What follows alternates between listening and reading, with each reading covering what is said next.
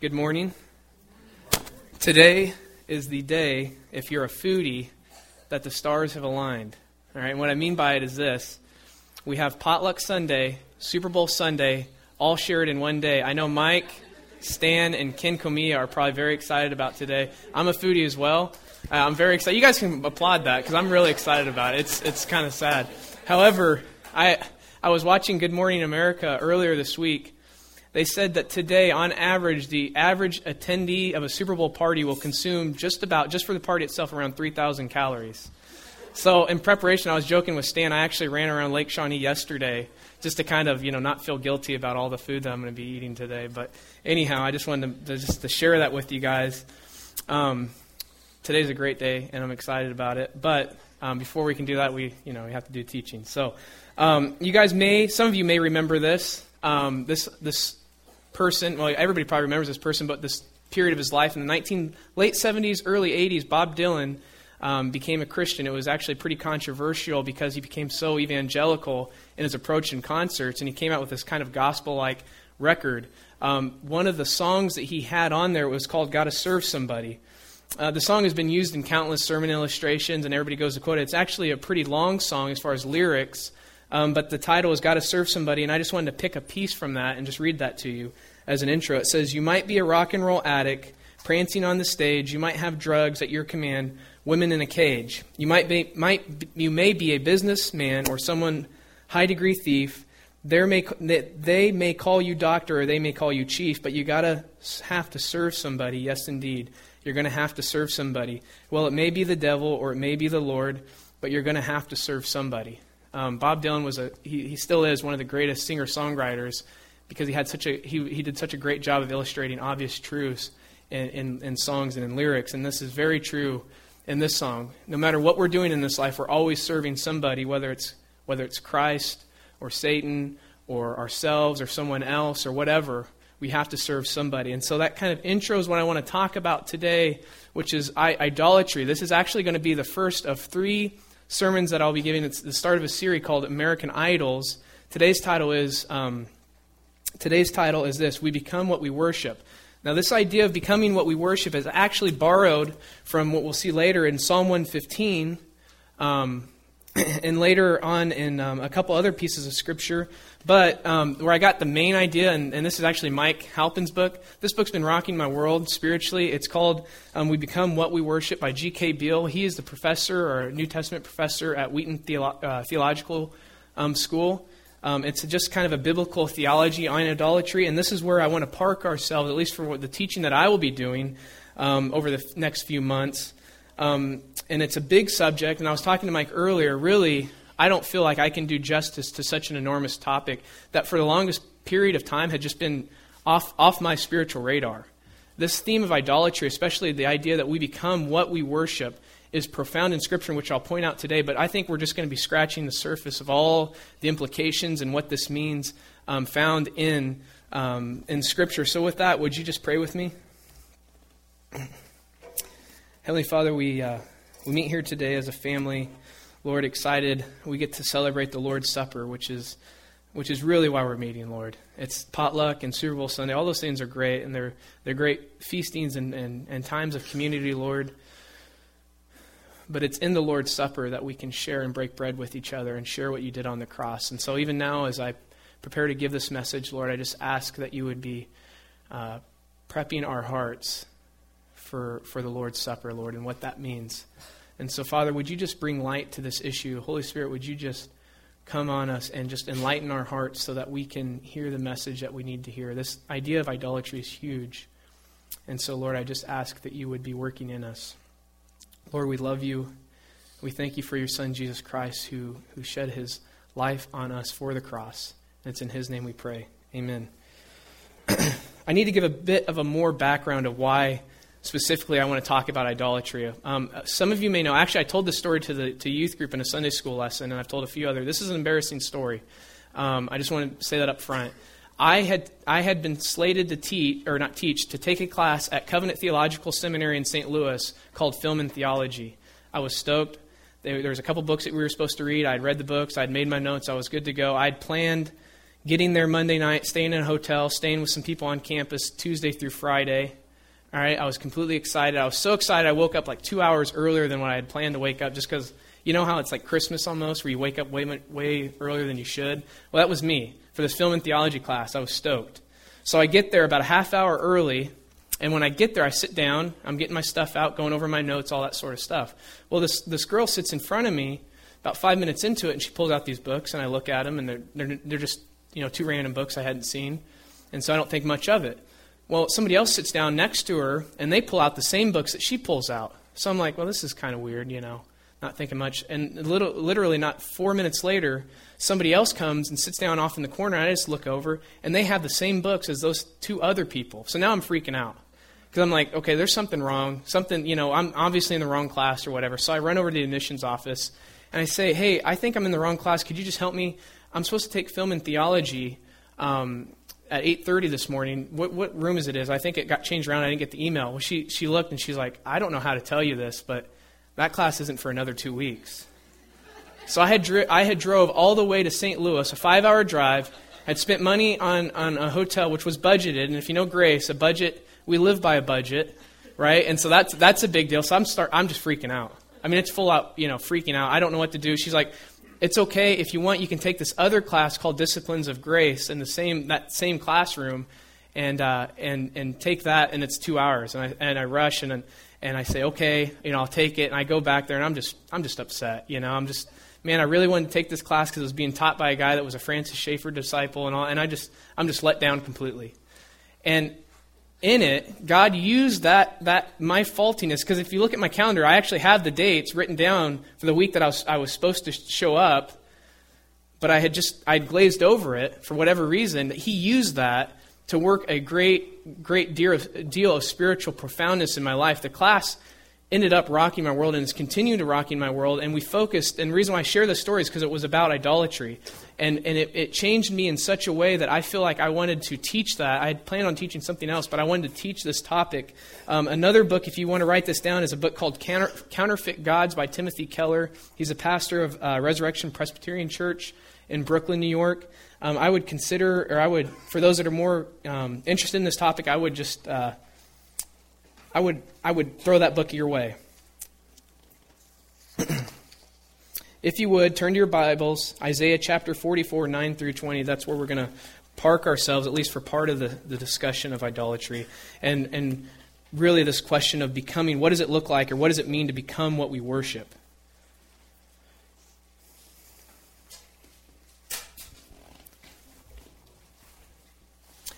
It says in Isaiah, and I'll talk a little bit more about Isaiah and the book itself. It says, and starting in verse 9, and this is a big section, so we're going to kind of cut out that midsection and really touch on the bookends of this passage. It says this: all who fashion idols are nothing, and the things that they delight in do not profit. Their witnesses neither see nor know, that they may be put to shame. Who fashions a god or casts an idol that is profitable for nothing? Behold, all his companions shall be put to shame, and the craftsmen are only human. Let them all assemble, let them stand forth. They shall be terrified. They shall be put to shame together. The ironsmith takes a cutting tool and works it over the coals. This is great imagery of what's going on here. He fashions it with hammers and works it with his strong arm. He becomes hungry and his strength fails. He drinks no water and is faint. The carpenter stretches a line. He makes it out with a pencil. He shapes it with planes and marks it with a compass. He shapes it into a figure of a man with the beauty of a man to dwell in a house. He cuts down cedars, or he chooses a cypress tree or an oak. And then he goes on and he says in verse 15, he says, then it becomes fuel for a man. He takes part of it and warms himself. He kindles a fire and breaks bread. Also, he makes a god and worships it. He makes it an idol and falls down before it.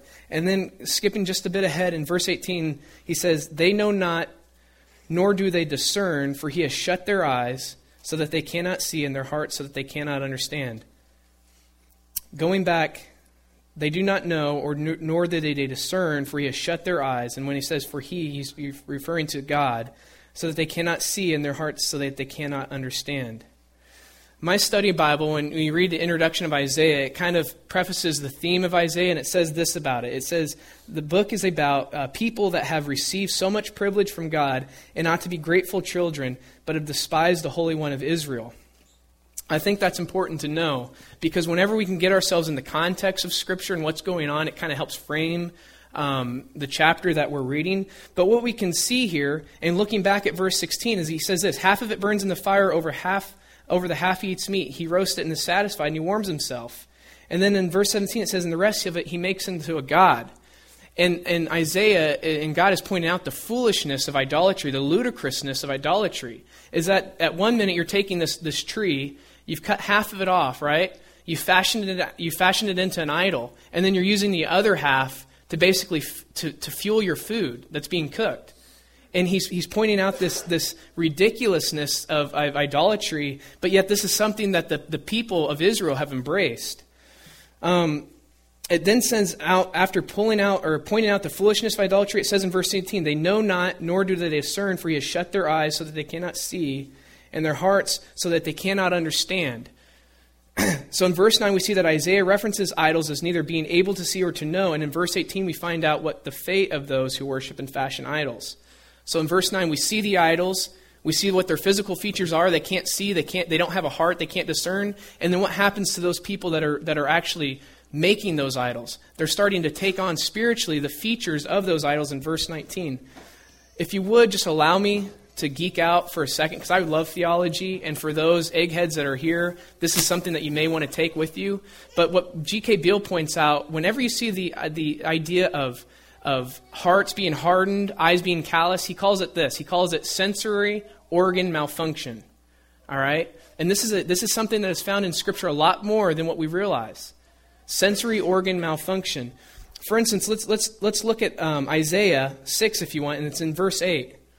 And this is kind of important to know because there's certain scholars that say that there's multiple authors Isaiah, and I find this to be completely in the face of that because it's such a unifying thought found in the book of Isaiah.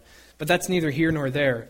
It says in chapter 6, verse 8, then I heard the voice of the Lord saying, whom shall I send, and who will go for us? And I said, here I am, send me. He said, go and tell his people, be ever hearing, be never understanding, be ever seeing, but never perceiving. Make the heart of his people, or this people, calloused. Make their ears dull, and close their eyes. Otherwise they might see with their eyes, hear with their hearts, understand with their hearts, and turn and be healed. He's telling Isaiah this, and you read it in the chapters leading up to this, that they have given themselves over to idols. And so God is saying, okay, make their hearts harden like these idols. And actually in verse 18, going back to Isaiah 44:18, when it says that their eyes have been smeared, some translations might actually say that their eyes have been smeared with clay so that they cannot see. This is a constant theme in Scripture, and just one more verse that I want us to look at is this. Psalm 115, starting in verse 4. It says, and you don't have to flip there, it says, but their idols are silver and gold, made by hands of men. They have mouths but cannot speak, eyes but they cannot see. They have ears but cannot hear, noses but they cannot smell. They have hands but cannot feel, feet but they cannot walk, nor can they utter a sound with their throats. Those who make them will be like them, and so will all who trust in them.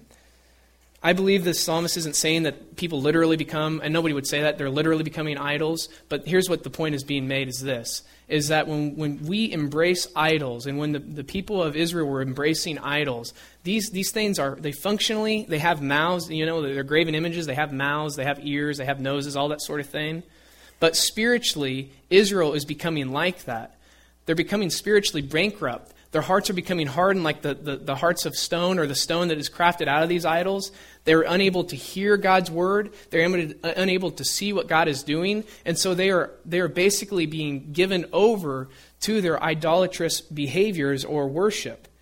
Paul in Romans touches on this when he says this. And this is, I love the fact, and sorry if it's just blowing me away because I had never realized how obvious, like this is one of those alarms that God's shooting through Scripture, and you don't even realize how obvious it is until it's finally made clear to you. And this is For Paul, he says this in Romans chapter 1. He says, "For although they knew God, they did not honor him as God or give thanks to him, but they became futile in their thinking, and their foolish hearts were darkened. Claiming to be wise, they became fools." And here's the part we need to listen to. "And exchanged the glory of the immortal God for images resembling mortal men and birds and animals and creeping things." And here comes the famous Pauline "therefore." If you studied Paul and his letters, therefore is you find that quite often. He says, "Therefore God gave them up in their lust of their hearts to impurity, to the dishonoring of their bodies among themselves, because they exchanged the truth about God to a lie and worship and serve the creature rather than the Creator." They essentially became what they were worshiping. So here's what God's doing. He's saying this. He's saying, I want all of you. I want you to worship me. I want you to obey me. I want you to trust in me. And we have this story in Scripture of the people of God saying, "No, that's okay. I'm good. Let me have my own thing. Let me do what I think's best for me. Let me do what's right in my own eyes. Never mind what you're commanding us to be." And so God says this, all right, if you want an idol, if you're so convinced, then I will give you idols. I will make you an idol. I will make you like that idol. This, and I was, again, talking to Mike about this. This story blew me away. Remember Lot? We were talking about Lot last week. Lot's wife. Lot's wife and Lot, they were told to flee Sodom and Gomorrah, and not to look back. And this is interesting and found in Scripture. Lot's wife looks back. And I think, and G.K. Beale makes this point, I think they're making a connection to the fact that she was looking back because she was still connected to the city. That she had made the love for her city and the care for her city an idol apart from God. God's saying, look forward. I have a place for you. I've called you to. This is a secure land I'm leading you to. And she looks back. And what happens to her? She becomes a pillar of salt. She looks back to a place that's being destroyed by fire and brimstone, that's literally being turned into a pillar of salt. And what does she become? She herself becomes a pillar of salt. She, in that moment of turning back, was acknowledging what was true in her heart, which was idolatry for a love of her city, more so than God. And she literally becomes what she's worshiping. And I think God, using that story, was already beginning to illustrate a truth. One thing I like to think about when I teach, I like to think about how, going back to my film and theology, how can we relate this idea and this teaching to Scripture, and to the cultural climate that we're in right now. And so when I was thinking of this topic and I was trying to wrestle with this topic, I started to think about movies. And one movie, Dan, you probably have seen, we've all watched it, but was Willy Wonka and the Chocolate Factory. And it's one of those movies that when I saw when I was 5 years old and they'd go through the tunnel, I was terrified because it was like things that they just frighten you as a little kid. But the story itself is a great story. And I don't know, I tried to do some research. I don't know if the director, in fact, was a Christian or not, but the theme of Willy Wonka and the Chocolate Factory, the kids involved in it, are making a great illustration of what it means to become what we worship. Let me give you my take, my interpretation of Willy Wonka and the Chocolate Factory. You have this kid named Augustus, right? And the first pictures you have of Augustus is what? And maybe I should give you some background. Willy Wonka and the Chocolate Factory, right? There's these golden tickets, and everyone wants these golden tickets. And so there's a pursuit for the golden tickets because they want to visit Willy Wonka and the Chocolate Factory, or his chocolate factory. Willy Wonka is a recluse, and nobody knows much about him, but they know all this magical goodness of candy and confections is going on behind his doors that he's kind of secured. And so he issues that he's going to let five people in to experience the chocolate factory. And so there's this global pursuit for these 5 golden tickets. And the first one to win is this kid named Augustus. And Augustus is he's chubby. He's a chubby glutton, right? Because the first picture you see of him, he's consuming all these sausages. He loves sausages. He's eating food. And you get this feeling that he doesn't care so much about the golden ticket and being able to satisfy that mystery or that wonderment of the chocolate factory, but that he can just go there and eat as much as he wants to. And so finally he gets to go there, and he's in that candy land, and he's just consuming this candy. And I remember he had that big jelly thing, and he breaks it open, and he's like, his face is covered in jelly, right? And he's just a pig. And then you have him, at what moment you have him in the chocolate factory or in the chocolate candy land, and there's that river of chocolate. And he's sitting there and he's lapping it up, right? And Willy Wonka's saying, don't do that, don't do it. And he's sitting there and he's lapping it up, and he becomes so consumed by wanting to just eat that he actually falls into the river. And he gets sucked up and he's basically taken off into a furnace. I believe that he was becoming like that which he created an idol for. Let me give you another example. Violet. Remember Violet? She was a brat. She was selfish. She was competitive. She wanted to win. And then she didn't care if she demoralized her father in the process of doing that. She had an inflated ego. Right? And so she gets to this one part. She makes it through, but she gets to this one part of where they're making this kind of gum that has like 4 courses to it, something like that. And she begins to eat it. And Willy Wonka says, don't do it. And she's like, you're not going to tell me what I want to do. Well, what happens? She eats the gum, and she's going through all these different meals, and then comes the dessert, which is blueberry pie, and she literally becomes a blueberry, and she's inflated. And I think the inflation, her actual physical inflation of her body is symbolizing the inflation of her ego, and she actually became what she was worshiping in herself, which was basically her ego. And then you have Veruca Salt, who's she's just a brat. She's a spoiled brat. Her dad actually hires people to come and open up chocolate bars, millions and million cases, because she has to have that golden ticket. And she's going to do whatever she can to get that golden ticket. And so what happens is they have these factory workers just disregarding chocolate because the chocolate themselves are great and great tasting, but who cares? Because all that matters is that golden ticket, and she gets it. And so she goes into the factory, and all she wants is she sees the golden gooses, and she, I don't know if I said that right, but anyhow, she wants it so bad, she says, Dad, that's what I want. And the father says, Willie, how much is it? He's like, well, those aren't for sale. He's like, oh, come on, Willy Wonka, everything's for sale. No, they're not for sale. And she just has a fit to the point where during her little song, she actually steps on the eggs that measure a good egg and a bad egg, and she's deemed a bad egg, and she's dumped into the furnace. Willy Wonka, and this is the great thing about Christianity, and I encourage us to do, is to kind of open up our eyes and see in which way culture is depicting spiritual truths, because, as John Piper says, truth speaks.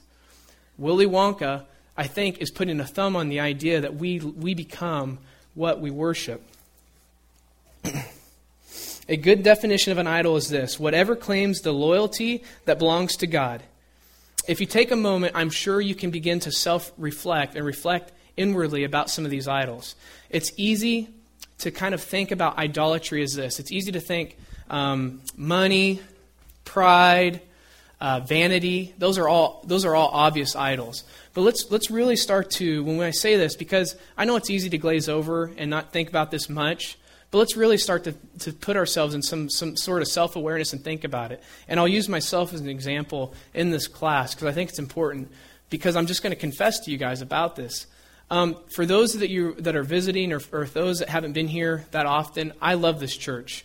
I love it. I serve here. I'm the youth director. I really enjoy my time here at Lion the Lamb. And I understand this, that God has called Grace and I to something else in a short amount of time. We're going to be moving to St. Louis so I can pursue a Master's of Divinity in Covenant Theological Seminary. That being said, when I was in this class, I started to realize something about me. When I was little, I don't think my dad's here. When I was little, I was made fun of. I was a chubby kid. I was made fun of quite often for my chubbiness. And because of it, I have this fragile ego. I had this fragile ego for a long time where I wasn't comfortable with who I was. And so here's where I'm going with this. I would do things because I wanted people to like me, or I wanted to feel important, or I wanted to feel accepted. And why that's significant is this, is we were in that class in the Disciplines of Grace. Scotty Smith, who is the pastor of a mega church in Nashville, Tennessee, admitted this himself, that you have to be careful as pastors and leaders not to do things out of the sense of listening to man's praise. And I'll connect this story later, but I realized it was this kind of aha moment about myself spiritually, that when I was there at Covenant Seminary, I began thinking of all the different ways that Grace and I could somehow stay at Lion the Lamb Church, because, at Covenant, you're just a small fish in a big pond. You're not that bright compared to the guys they're shipping in from Germany or Belgium, that are scholars. And you're not as dynamic as the guys that they have doing inner city mission plants in Brooklyn or Philadelphia, right? So there, my ego is in jeopardy. You get what I'm saying? I was fashioning, whether I realized it or not, I was fashioning this idol out of just wanting to be accepted, wanting to be needed. Here at Lion the Lamb, I'm the youth director. I was running the risk of feeling needed for the sake of feeling needed, and not because I was passionate about serving God and doing what I was going to do. Now I have to say all this because I don't really think that I was going into full-blown idolatry, because I think the leadership does a great enough job of judging people's hearts and discerning what's right, and I think God is in this. But it made me realize, it made me self-aware that maybe in the back, because of some of the wounding that happened to me when I was little, emotionally, was creating these idol structures in my life that I hadn't become fully aware of. And God, through that class and my brokenness and choosing the wrong class and all that, was saying, Steve, I want more of you. Come to St. Louis because I've called you there. Take that leap of faith and do it. And trust me. And that was profound. And I say that because let's just move past the big ones. Let's move past greed and success and vanity, because we all know that those are out there and those exist. But what if your idol, or what if your thinking is this, that you do things, because idolatry is defined as whatever claims the loyalty of that belongs to God. I would also say anything that motivates you beyond wanting to serve God or out of His loyalty is also an idol structure. So let's say, Steve, I don't really struggle with that, but you work a lot more than you should. And you do it to the point of neglecting your family. Because in that, you find meaning in that.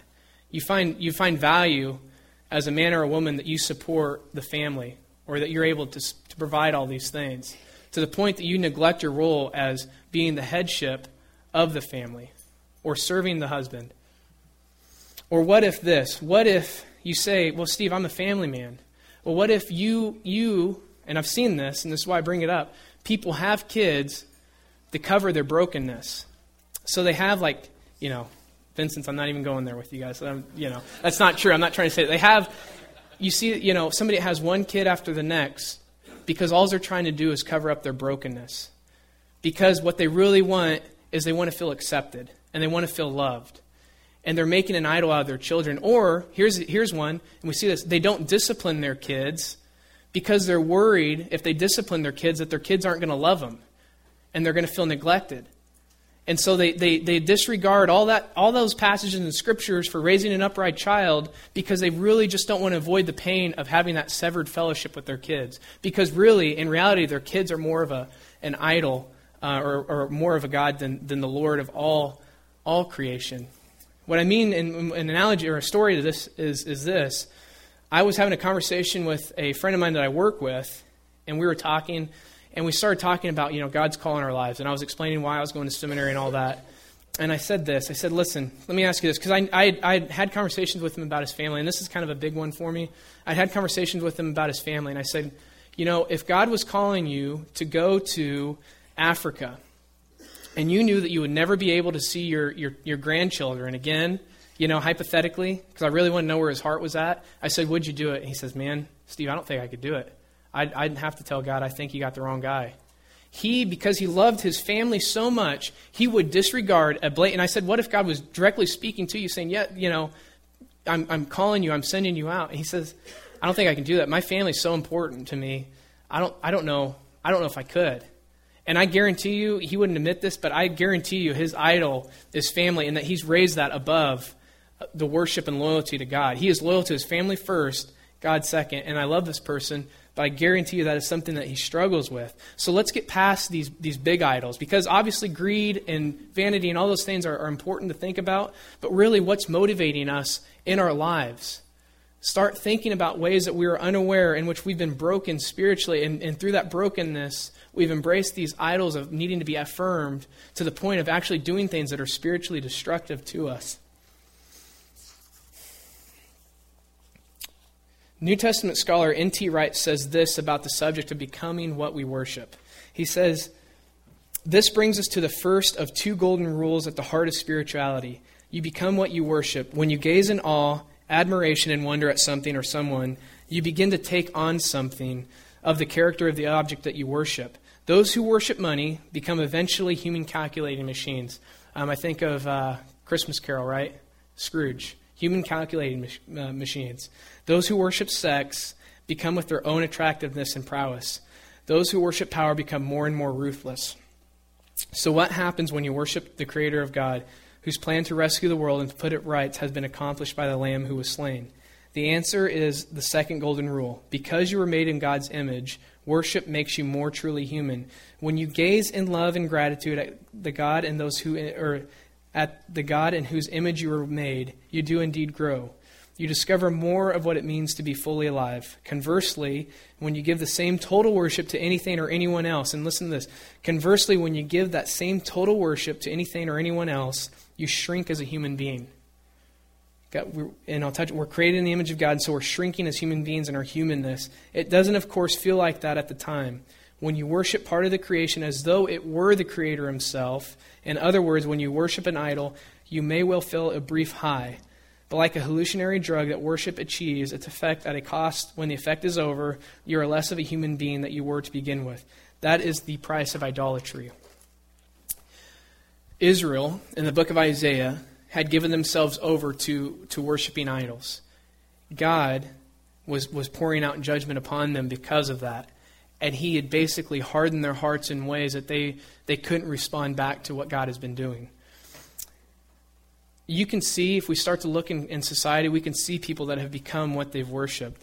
In this book, G.K. Beale, he talks about a philosophy professor that he had. And I want to read this story. I was reading it to Grace last night, and it really just struck me because, like Mike says, at least he's consistent. At least he completely embraced the idol that he was worshiping. But it's just a devastating story. He says this: I once had a philosophy professor who was an atheistic existentialist. He was more consistent than some Christians are in living out his beliefs. He passionately believed them.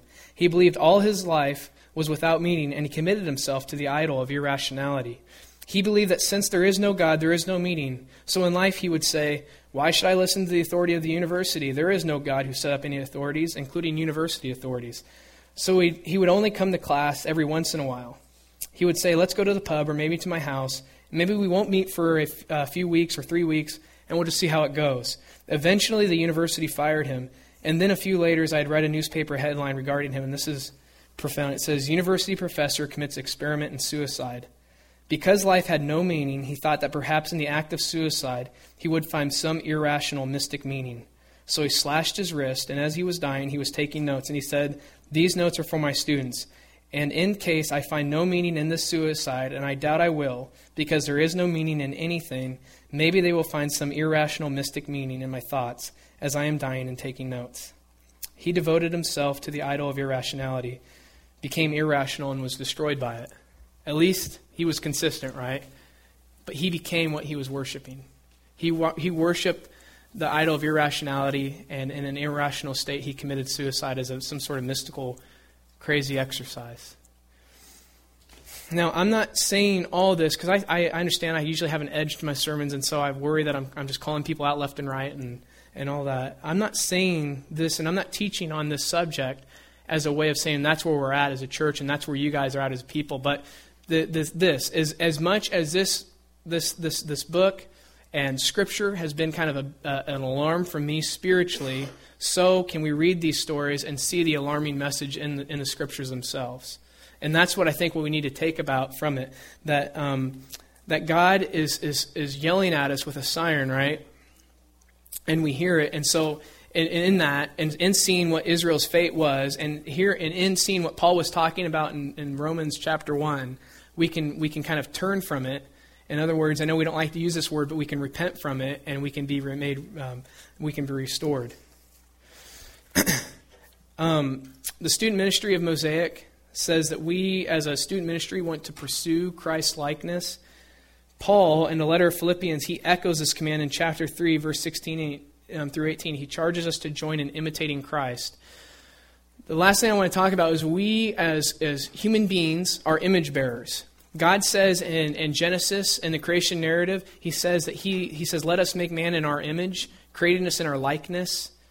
We have been created, as each one of us as human beings have been created in the image of God. And so in that creation, we have been given a thumbprint of God, and so we're supposed to reflect that image of God in everything that we're doing. And what N.T. Wright was saying, and I think that's an important thing to note, is at any point in life, we're either reflecting the image of God or reflecting something else. It is reflecting what we're worshiping, reflecting what's on our hearts and what's on our minds. So that's a question to kind of end with. What really are you reflecting? when we kind of start wrapping things up and we take the Lord's Supper and we take the bread, which, signifies or symbolizes God's body broken, or Jesus Christ's body broken on the cross, and the cup of blood poured out, symbolizing blood poured out, what really in our lives are we reflecting? And let's get past all these big ones that we all know, yes, this and that, but really, just don't disregard this message as, this is Steve and he's kind of, aggressive in his sermon style, but really think about it and really spend some time reflecting, because maybe it's me and I'm teaching about it because I'm passionate about this and because it's changed me. But if you just spend some time thinking, man, there were some definite areas of entertaining idols in my own life, which I was telling you guys about, and I'm sure you could find that in some of you. And if some of you aren't, you're good to go. And if you say, I am reflecting, God, and I understand that, then that's fine. But we are called to reflect the image of God. That is what we've been created to be. And so, as G.K. Beale says, we in our worship, we reveal who we have loyalties to, either for restoration or destruction. If I can just leave you with this last question, this last comment, it says, ask yourselves as we take the Lord's Supper this: what are we becoming? What are we resembling? What image are we bearing? God, the creator of all things, or things and desires in creation. This will be the first of 2 more series. I don't want us to leave us there. I want us to actually kind of work through what idolatry is and how we can recognize them and how we can move out. But I think, again, what are we becoming? What are we resembling? What image are we bearing? Let's pray. Heavenly Father, we just thank you again for this day. And Lord, I love meeting as a church, as a family, as a community, God, that I feel like you are stirring within us a passion to do something, Lord. But Lord, as much as it feels great to be a part of something, what we feel significant, Lord, that we have to have your glory in mind in all things. God, that without you interacting in humanity through the Son, Jesus Christ, we would be destined for death and deserve death. Lord, that you have snatched us out of destruction that was leading to death and have rescued us, those that are marked with Christ. And so, Lord, I thank you for that. And as we reflect on what you did on the cross by giving over your Son and letting him pay the price for our sin, Lord, I hope that just transforms our hearts and that we can start to reflect in our own lives about ways that we honestly have been entertaining idols. And maybe for a lot of us, we didn't even see it on our radars. But I hope that we can go to texts like in Isaiah and the Psalms and Genesis and in Romans, and we can see the idea that we become what we worship. Lord, we want to become more like you. Our goal is Christ-likeness. And so, Lord, would you just help conform us to your image? Lord, in every way we want to magnify you, and we want to proclaim your goodness and your glory. Jesus, we love you, and we just ask that you would be working in our hearts now during this time of worship. And it's in Jesus' name we pray. Amen.